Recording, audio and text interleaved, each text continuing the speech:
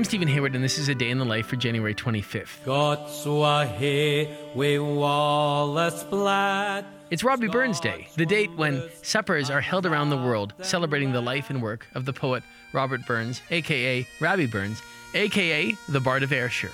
Born in Ayr, Burns is best known of the poets who wrote in the Scots language, perhaps because he often wrote in English or in a Scots dialect that is close enough to English to be understood by an audience outside of Scotland. In addition to his songs, Burns wrote many of Scotland's best-loved poems, including To a Moose or Mouse. We sleekit, cowrin timorous beastie. Oh, what a panic's in thy breastie. The inspiration for which, at least according to legend, came to Burns when he was plowing a field and ran through a mouse's nest.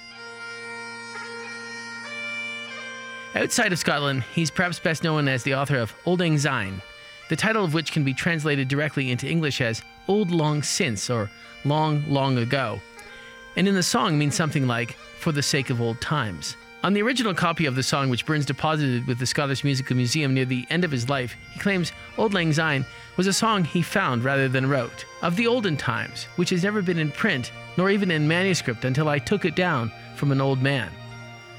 While there was most certainly a traditional song containing the expression Auld Lang Syne, recent studies in Scottish folklore suggest that most of the song that we know and sing every year when New Year comes around is by Robbie Burns himself.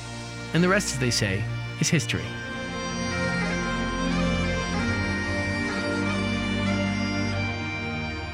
A Day in the Life is a production of Critical Karaoke, made possible by the generous support of the B. Vredenberg Foundation, the Joseph Henry Edmondson Foundation, and Colorado College, fostering innovation in the humanities. Find out more at criticalkaraoke.com.